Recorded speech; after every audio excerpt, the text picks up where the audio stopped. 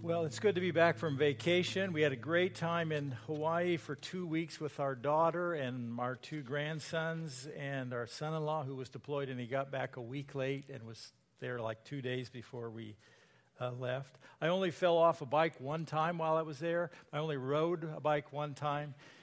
And I went on a short bike ride with my 10-year-old grandson, and I borrowed my son-in-law's bicycle. And it's been a long time since I've ridden with pedal clips. And so we got back to his house, and we were right there to dismount. And I tried to get my left foot out, and I tried, and it didn't happen.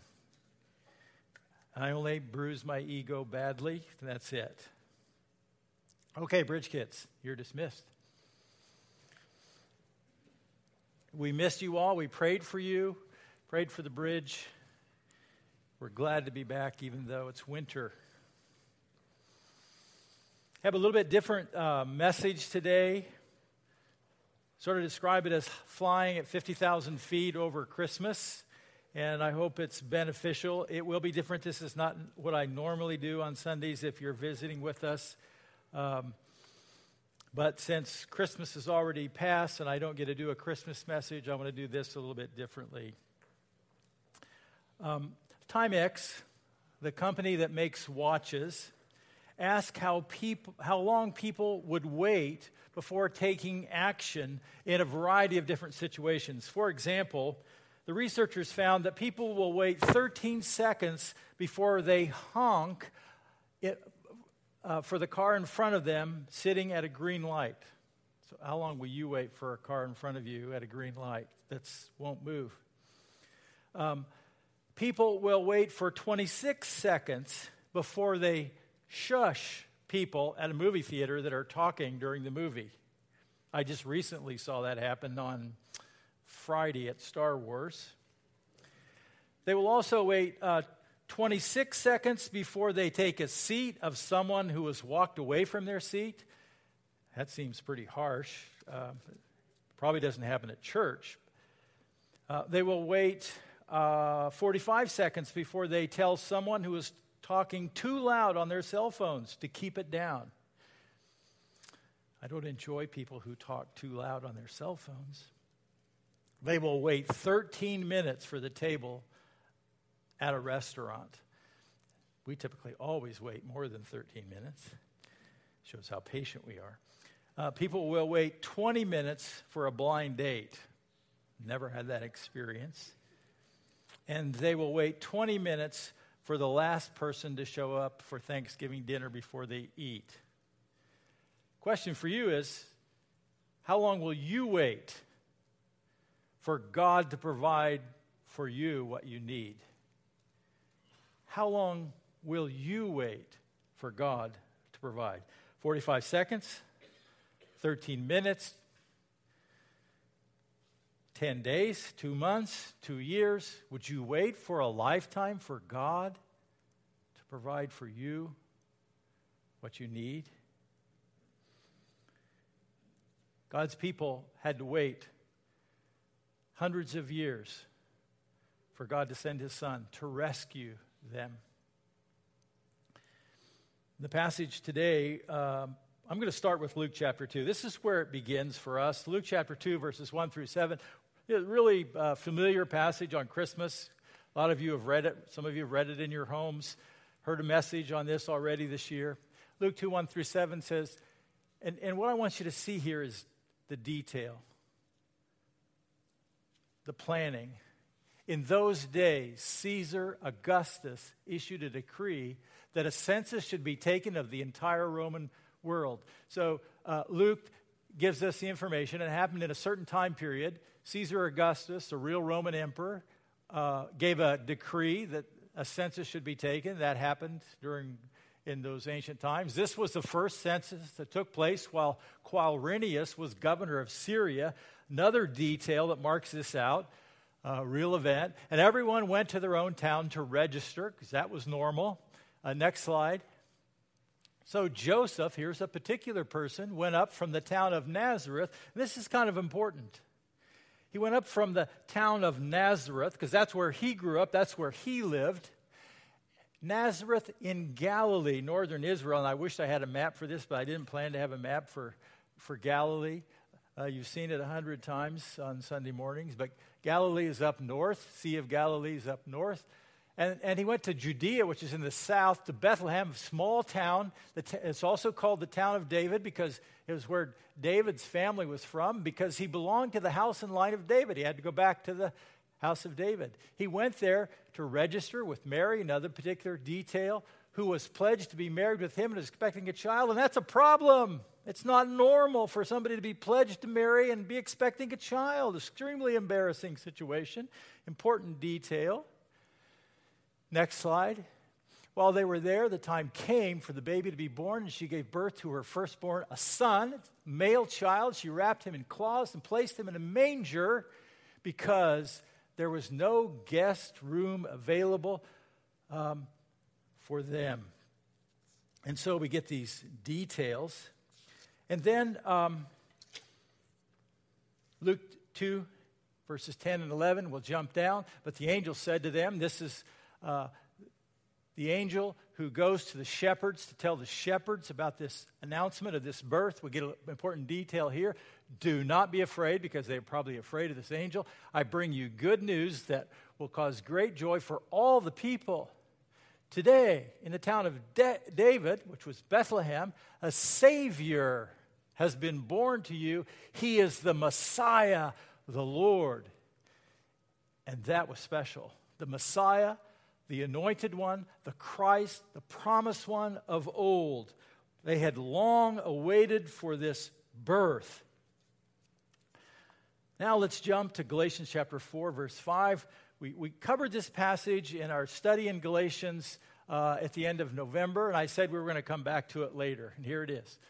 But when the set time had fully come, and the title of the message is when the fullness of time had come, which is a New American Standard Version.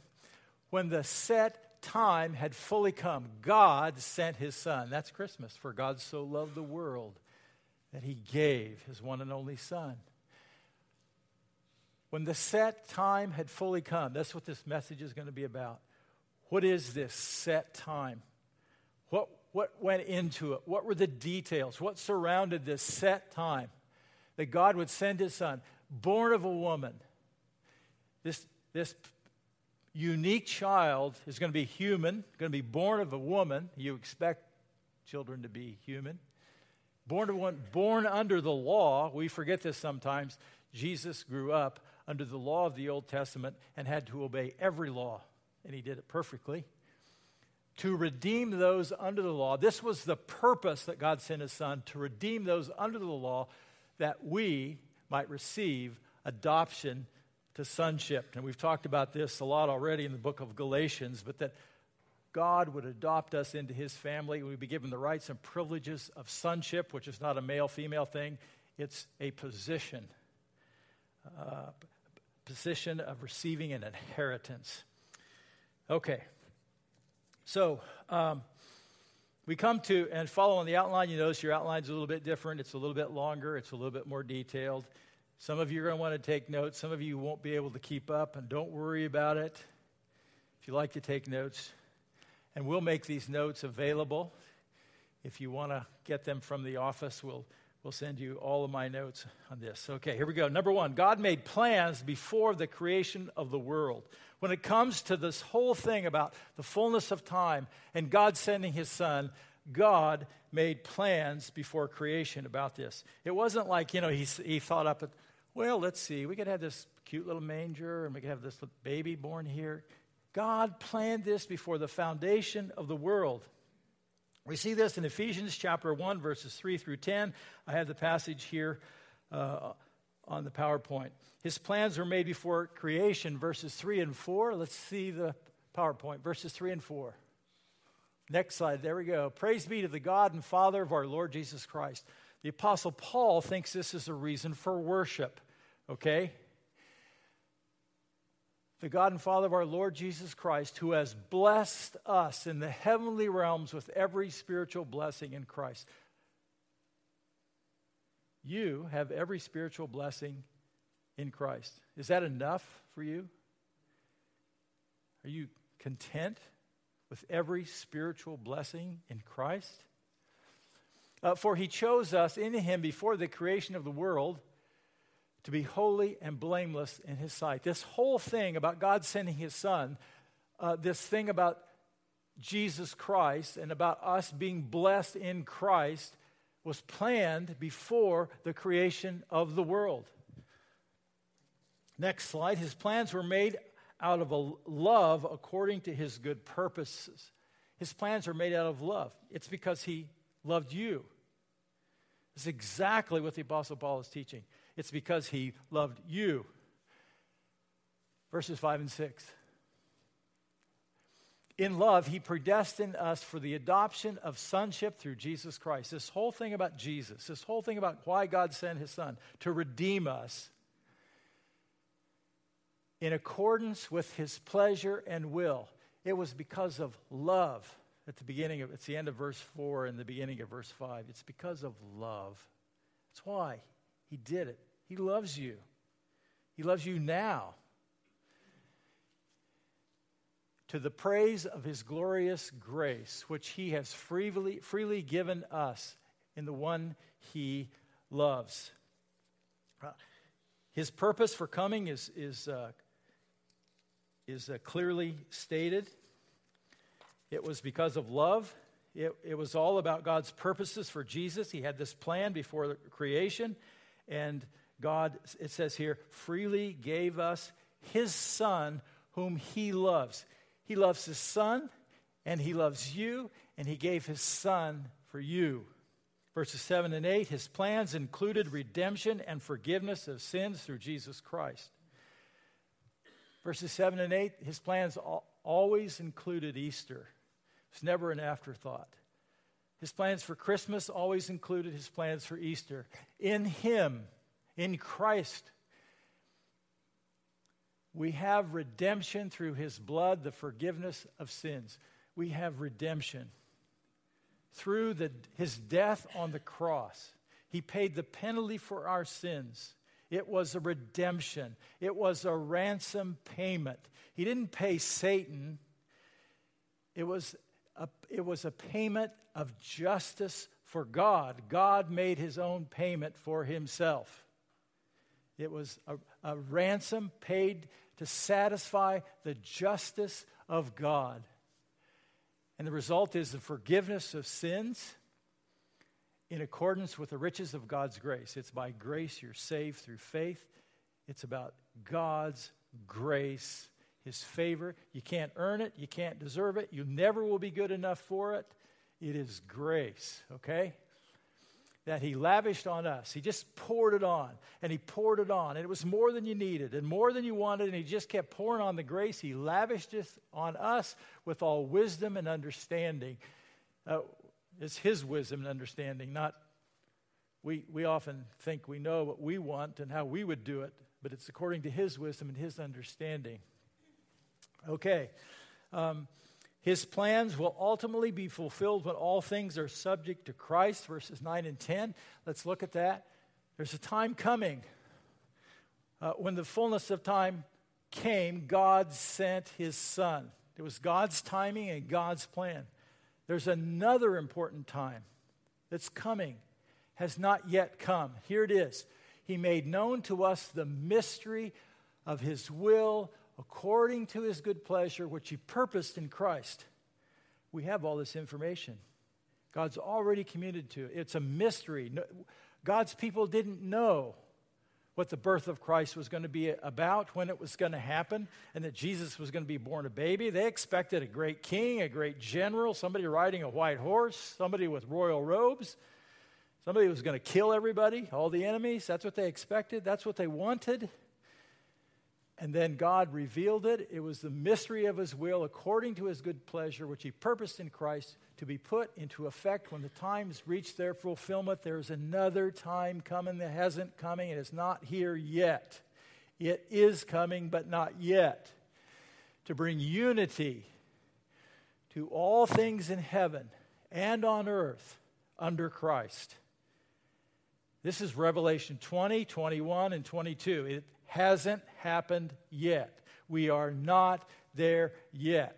But when everything is subject to Christ, there will be no more tears, no more crying, and no more pain, and no more suffering, no more cancer, no more abuse, no more addictions. There's a time coming, but not yet. Can you wait for God? Because there is a time still coming. It's very important. The point is, God has always had a plan that includes you. You are a part of God's plan. You are a part of God's story, and God's plan is unfolding right now, and God's story for you is unfolding right now. And God is sovereign, and He's working things together to honor Himself.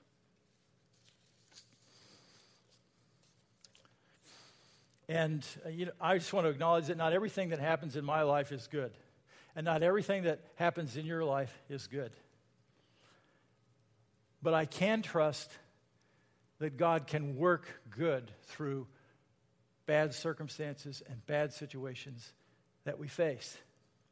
And I don't always understand, and I don't think God expects us to always understand. We like to, we wish we had all the answers. I don't think God expects that from us. But He does want us to trust Him. And He can be trusted. And there's no simple, easy answer, but you can trust Him. And the way I see it, we got two choices. You can either trust God and go with the flow and align your heart with His and go through the bumps and the difficulties with Him, or you can disengage and go through them without Him. You get two choices. I trust Him. Okay, second main point. First about is God had made plans, and now God made His promises about sending His Son to give people hope. God made His promises about sending His Son to give people hope. And here are some of the promises. The first one is He would be a descendant of David and be given a kingdom of eternal rule. And this is the sovereign God at work. First passage, I'm going to look at several passages about promises that God has made about Jesus. 2 Samuel chapter 7, verses 12 and 13. This is a promise that God made to David during David's lifetime. This happens about 1,000 years before the birth of Christ. And God says to David, when your days are over and you rest with your ancestors, meaning David, when you're dead, I will raise up your offspring to succeed you, your own flesh and blood, and I will establish His kingdom. So it's very important that the Messiah, the Christ, is from the lineage, the family of David. He's going to be a descendant, a human being from David's line. He is the one who will build a house for my name. I will establish the throne of His kingdom forever. And that's really significant there, that last part. This is an eternal kingdom.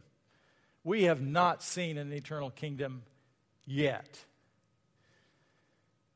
But this child will be given a kingdom. He will be a descendant of David, and he will have an eternal kingdom, which is a very significant concept. Another one we're really familiar with is he will be born of a virgin, Isaiah 7:14. He will be born of a virgin, Isaiah 7:14. Therefore, the Lord Himself will give you a sign. So this is a miracle. It's miraculous. It's not ordinary. It's not the way babies usually come. The virgin will conceive and give birth to a son and will call him Emmanuel. A lot of information right there, 8th century before the birth of Christ. There will be a virgin. That is a female who has never experienced sexual relations.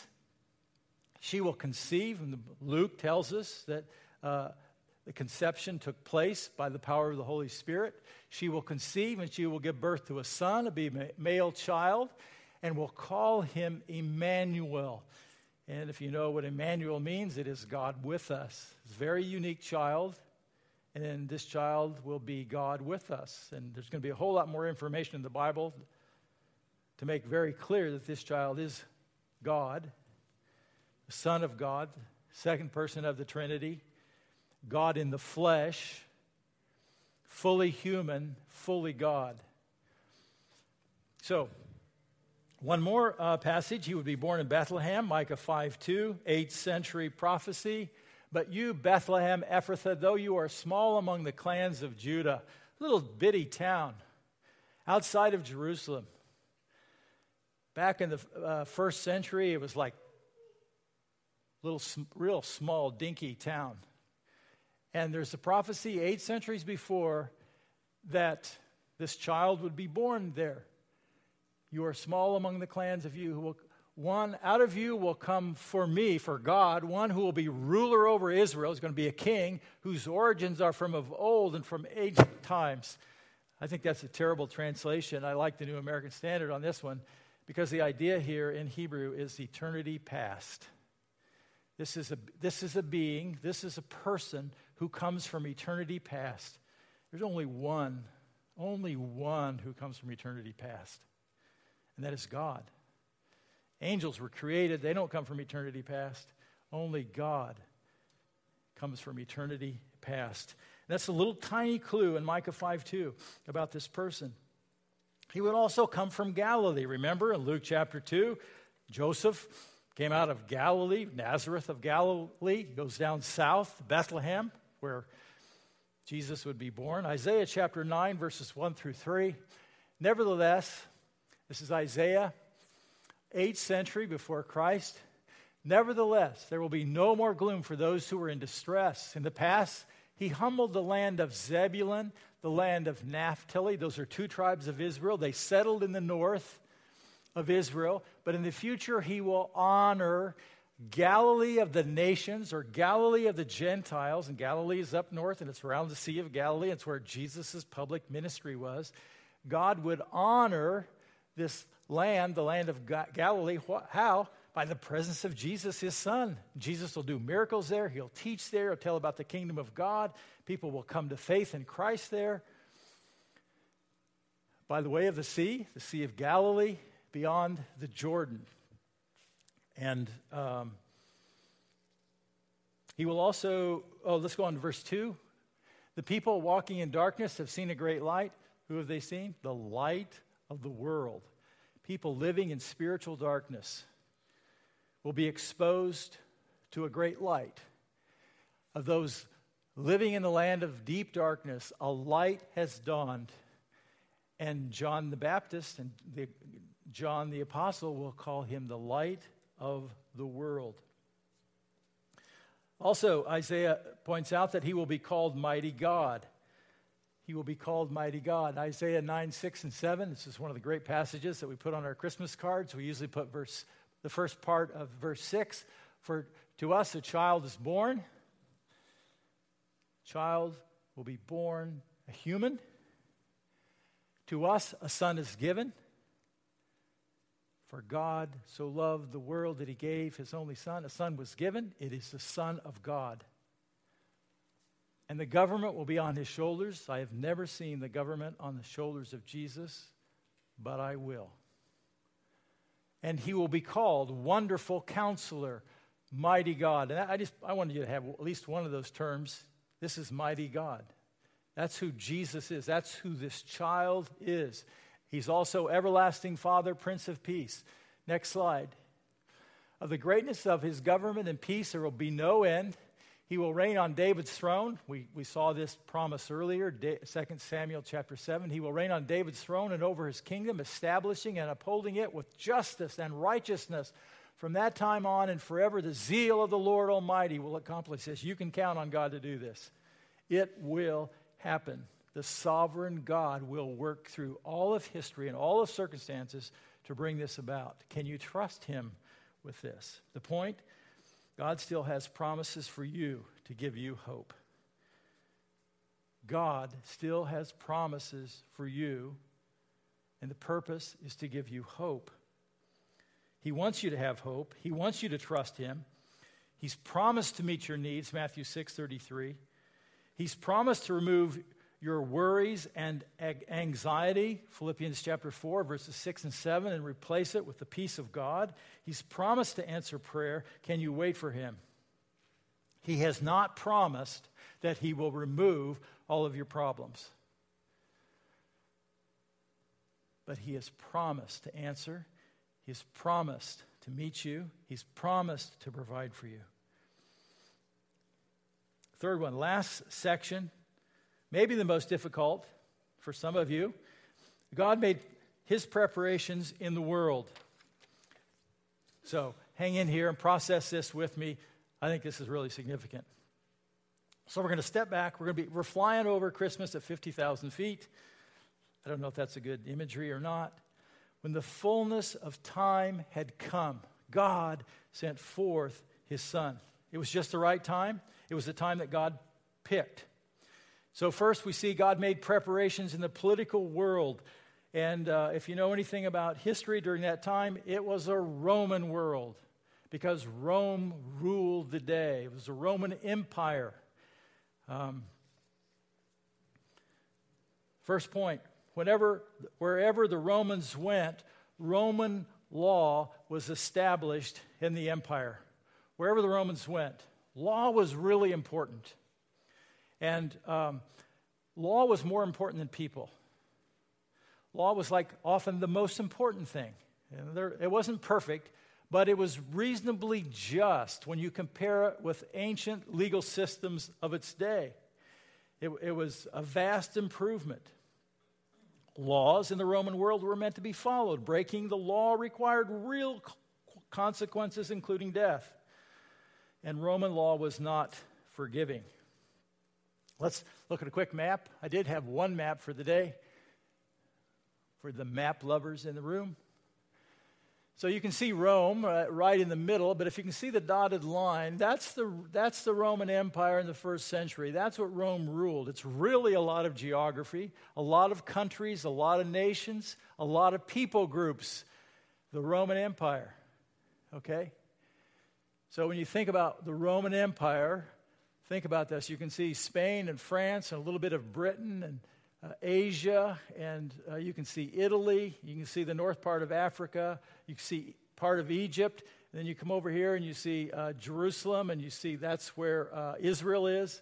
You see that where all the Galatian churches would be. That just gives you a little picture of the Roman Empire in the first century. And so think in terms of the Romans expanded. They conquered peoples to make this happen. Secondly, Roman justice was for all citizens of the empire. This is one of the unique things about Roman law. The law was for everybody. This was unique because for the first time, all these different nations were required to come under one law. All of them had different laws, and they sometimes contradicted each other. But now, everybody has to have the same law, and everybody's accountable to it. Thirdly, Roman law gave a sense of fairness and a sense of right and wrong. There was a reasonable sense of fairness and a reasonable sense of right and wrong. And people got to like that. They could begin to count on this is right, this is wrong, this has consequences. Seemed even reasonable.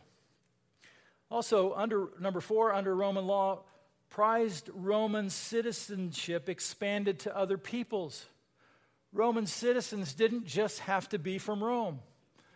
Roman citizenship had a great deal of benefits and allowed you a lot of privileges in the Roman Empire. And Roman citizenship was available to people who just didn't live in Rome or were from Rome, but it could be from other people in the empire. They could become Roman citizens. It didn't make any difference what your race was. And it wasn't easy to become a Roman citizen because you could be somebody could be your benefactor. Somebody could appoint you to Roman citizenship. You could legally buy it in some cases. In some cases, you could illegally buy it. It was not always fair. I didn't say it was always fair, but there was citizenship available to many different peoples. Number 5, Roman law fused all peoples together, regardless of the race. Everyone was treated with the same law, regardless of their race, which was kind of unique in ancient times. I didn't say it was done perfectly. I didn't say they didn't have class struggles, and I didn't say they didn't have slaves. but they had Roman law and everybody was under the law. Number 6, this is really an important one. The peace of Rome, the Pax Romana, was maintained by the Roman military from 27 BC to 180 AD, 206 years. The peace of Rome. Now, the first time I encountered this I was in the 4th grade. And this made such an impact on me studying this in the 4th grade. Now, some of you don't like history, I know that. This made such a profound impact on me. I went home and named my dog Caesar, after Julius Caesar. And after 2 years, my dog died, was executed by a car. That's how dogs used to die. And I named my next dog Augustus, after Augustus Caesar, and I called him Gus. And, then I studied this in high school, and I studied in college, and I ended up studying it at seminary with the Bible. It was amazing.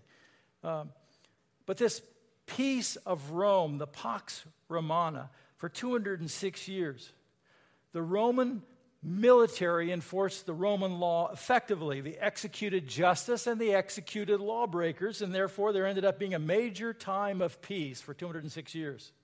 This is a unique time in history. It's going to be a very unique time in history for the gospel. That's where we're headed with this. During the time of Roman peace, Roman roads were built throughout the Roman Empire. Should throw that map back up, but we won't. Roman roads that just crisscross this whole empire. Why? To get Roman soldiers anywhere in the empire quickly. And they built good roads. The roads lasted for hundreds of years. You wanted an army to go across them over and over and over again, and they lasted. And you can still see real Roman roads today. The roads provided a good transportation system throughout the empire for commerce and new ideas. They didn't have the internet. The way you communicated was by roads. Everything was carried by hand. And this opens a whole new network through regions of peoples that have never communicated before. During the time of peace, the Roman army kept the roads safe for travel, while the Roman navy kept the Mediterranean Sea safe from pirates. So now, for the first time, and people can travel from nation to nation. They couldn't do that before. It was very dangerous. You couldn't trust going into a different country. So here's the spiritual significance. Roman law helped set the context for a Christian spiritual foundation. For example, we have a biblical view that all people are sinners under God's law. Well, that was easy for people in the Roman Empire. They understood. They were responsible and accountable to law. And that if they break the law, there's going to be consequences. Not a big deal. We have a biblical view that all people are offered justice under God's law through Jesus Christ. People understood the need for justice under Roman law, and they expected justice. Citizenship, another spiritual concept. Citizenship in God's kingdom can be gained by all kinds of people and all people groups. That was a new concept, but they began to see this in the Roman Empire.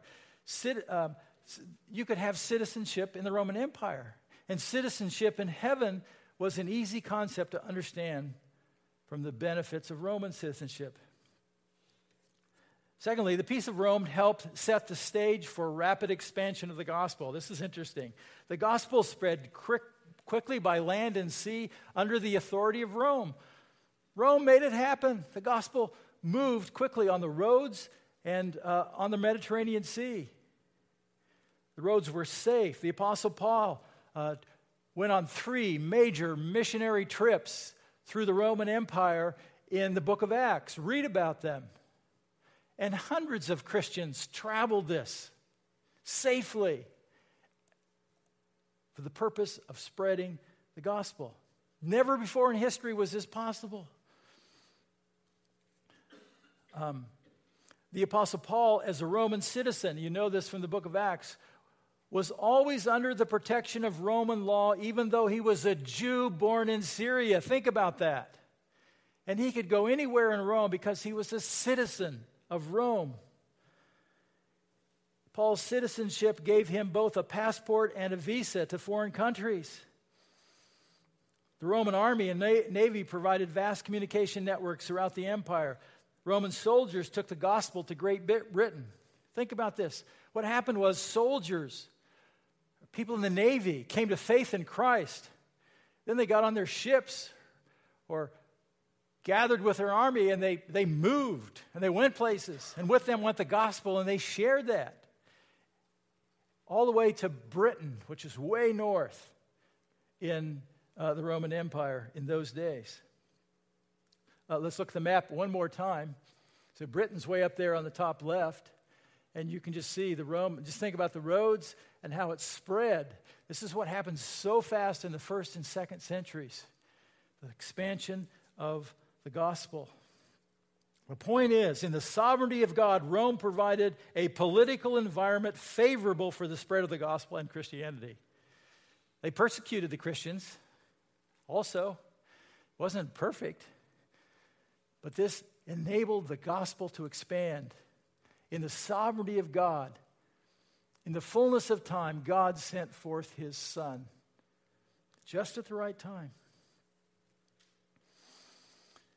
God also made preparations in the intellectual world, the Greek world. I'll go fast through this. Koine Greek was a lingua franca of this time period.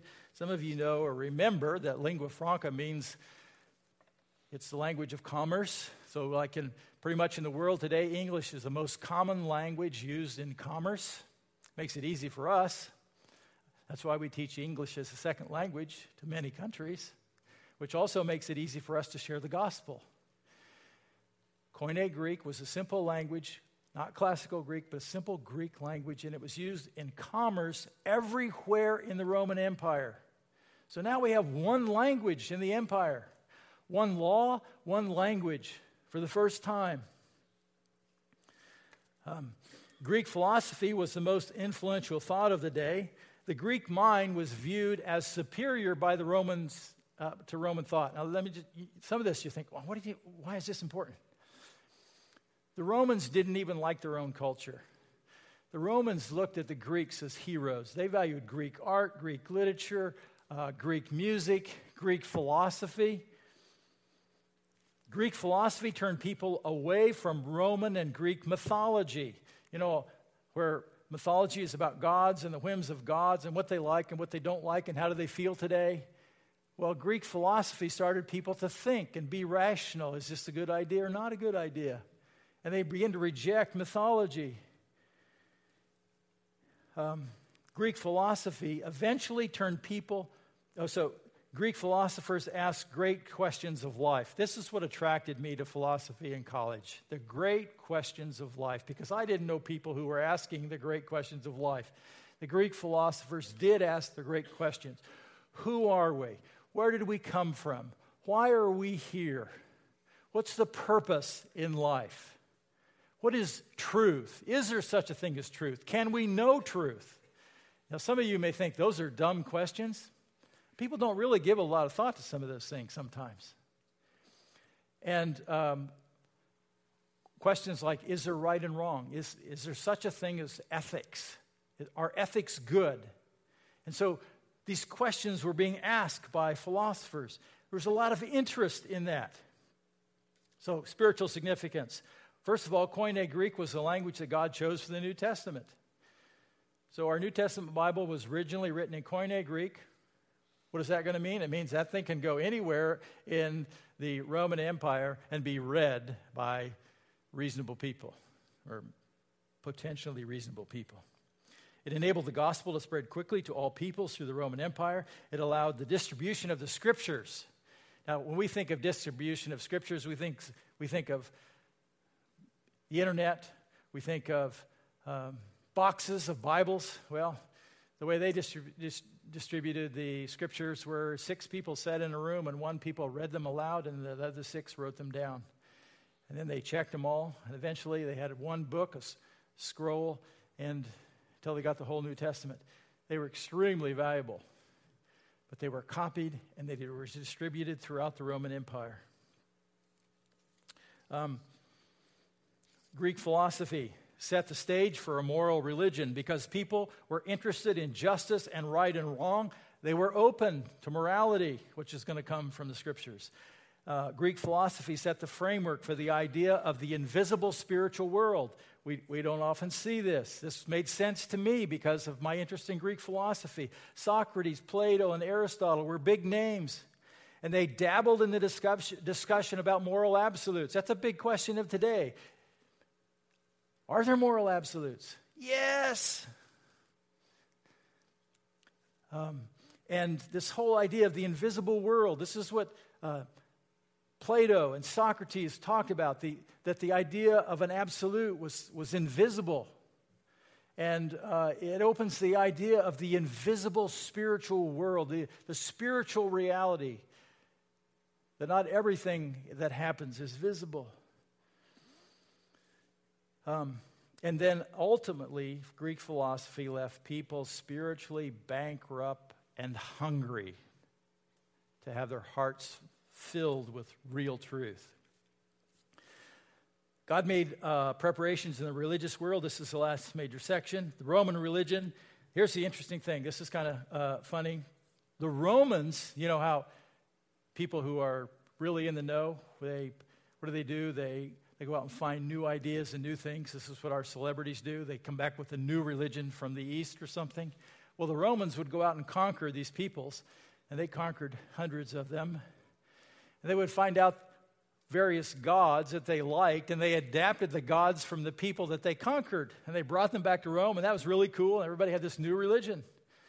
On the other hand, the people who got conquered and where the Roman army had invaded and held them captive even for hundreds of years, they rejected the gods that failed them.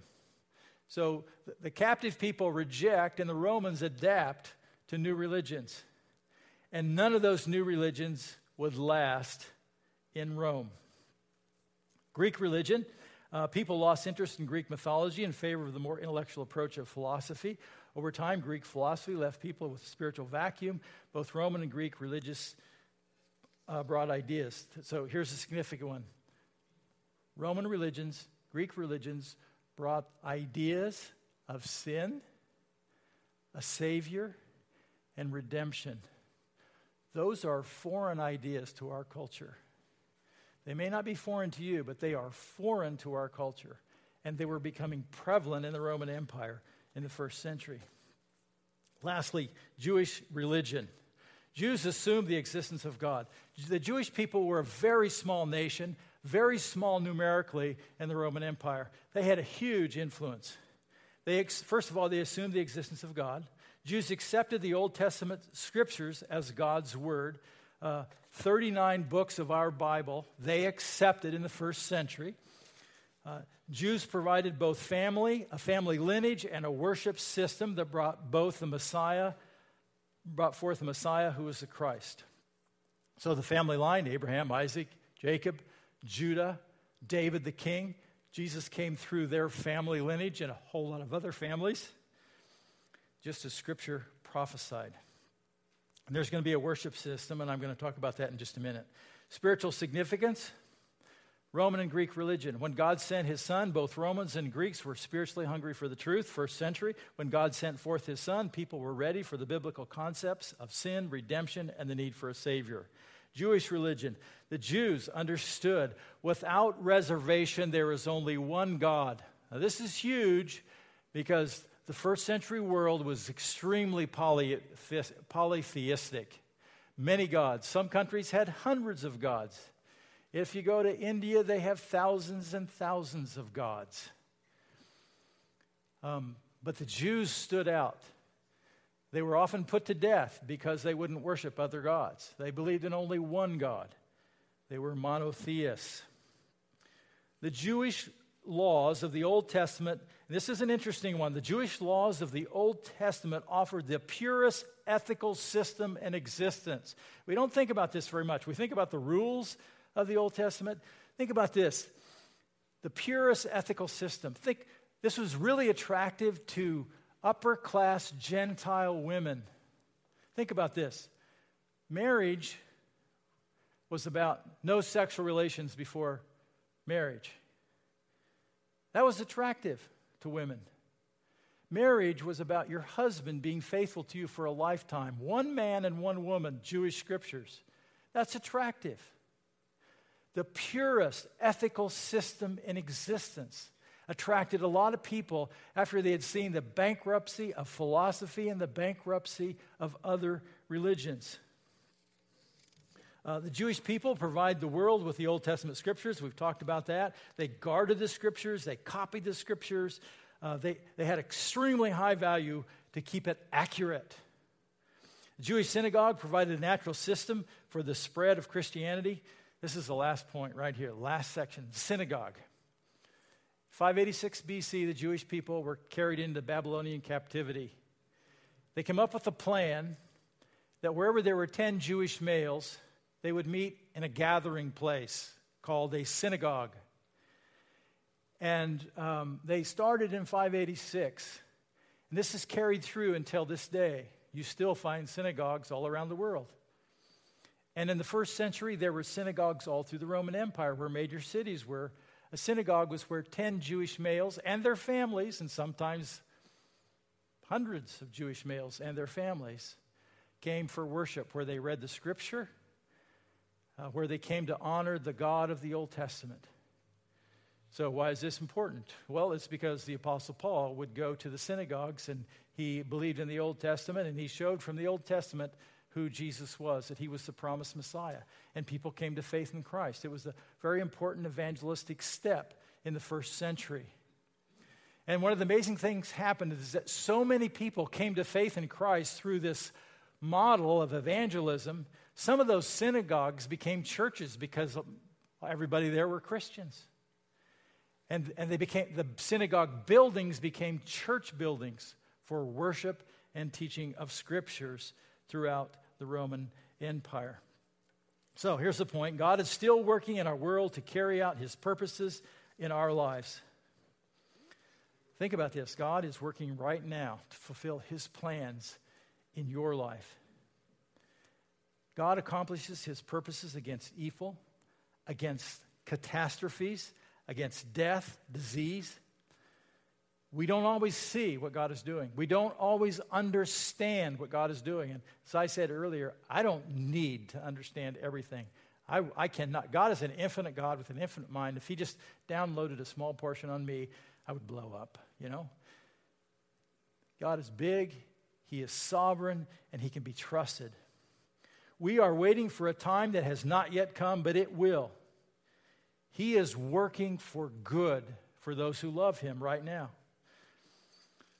Joseph understood this in Genesis chapter 50. Joseph had suffered greatly because of his brothers who'd sold him into slavery. After 94 years, this was Joseph's conclusion. You intended harm for me, to his brothers who sold him into slavery. And he suffered for years in prison. But God intended it for good to accomplish what is now being done, the saving of many lives. There was a bigger picture. And Joseph couldn't see it. He couldn't see it the first 20 years of his captivity. He couldn't see it when he was 40 years old. But one day he sees it. He could look back and he could see God's hand in his suffering. So, God made plans before creation to send his son, and his plans included redemption, and his plans include you. God made promises to his people because he wants them to have hope, and he wants you to have hope. He promises to be with you. He promises to never leave you or forsake you, Hebrews 13:5. He promises to meet all your needs in Christ Jesus, Philippians 4:19 and Matthew 6:33. He promises to answer your prayers as you walk with him, John 15:1-7.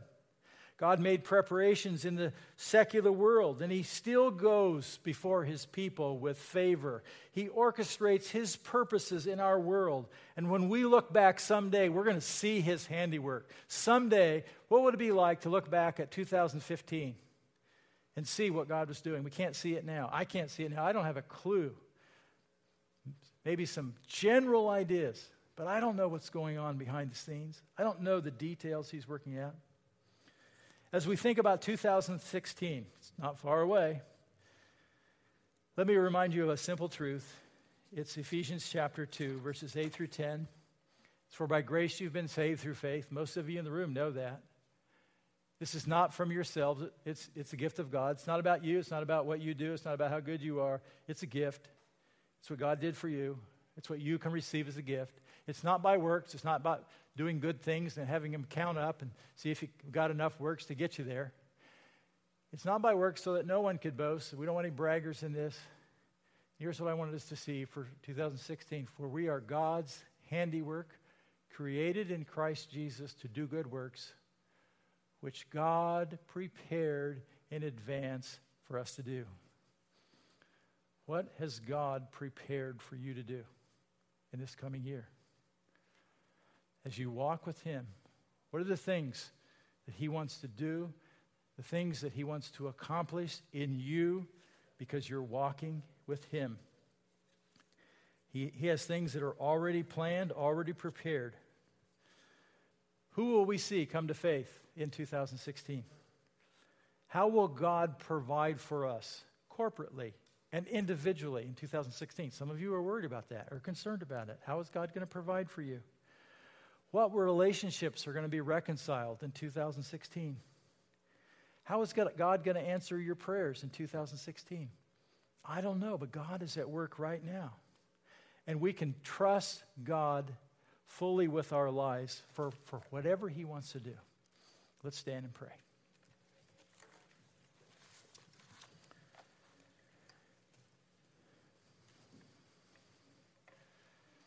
Father, we can look back at the Scriptures and we can see how just at the right time you sent your Son.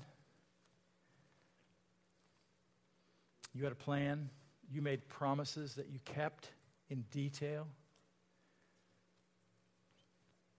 And we know that during all that time, there were bad things happening all around God's people. Sometimes bad things happened to God's people. And yet you were at work. You were fulfilling promises. You were accomplishing your purposes in Christ. And God, I pray that for us as we look to the future and as we walk into the future together as a church family. We believe you are sovereign, that you are in charge. We believe you are good, that you are just, that you are righteous. We thank you for your promises. We believe you will provide for us. You will answer our prayers. We believe that you will work good in our lives. We choose to trust you. We choose to walk with you. We ask you for your help and your strength. We ask that you will enable us to be faithful for Jesus' sake. Amen.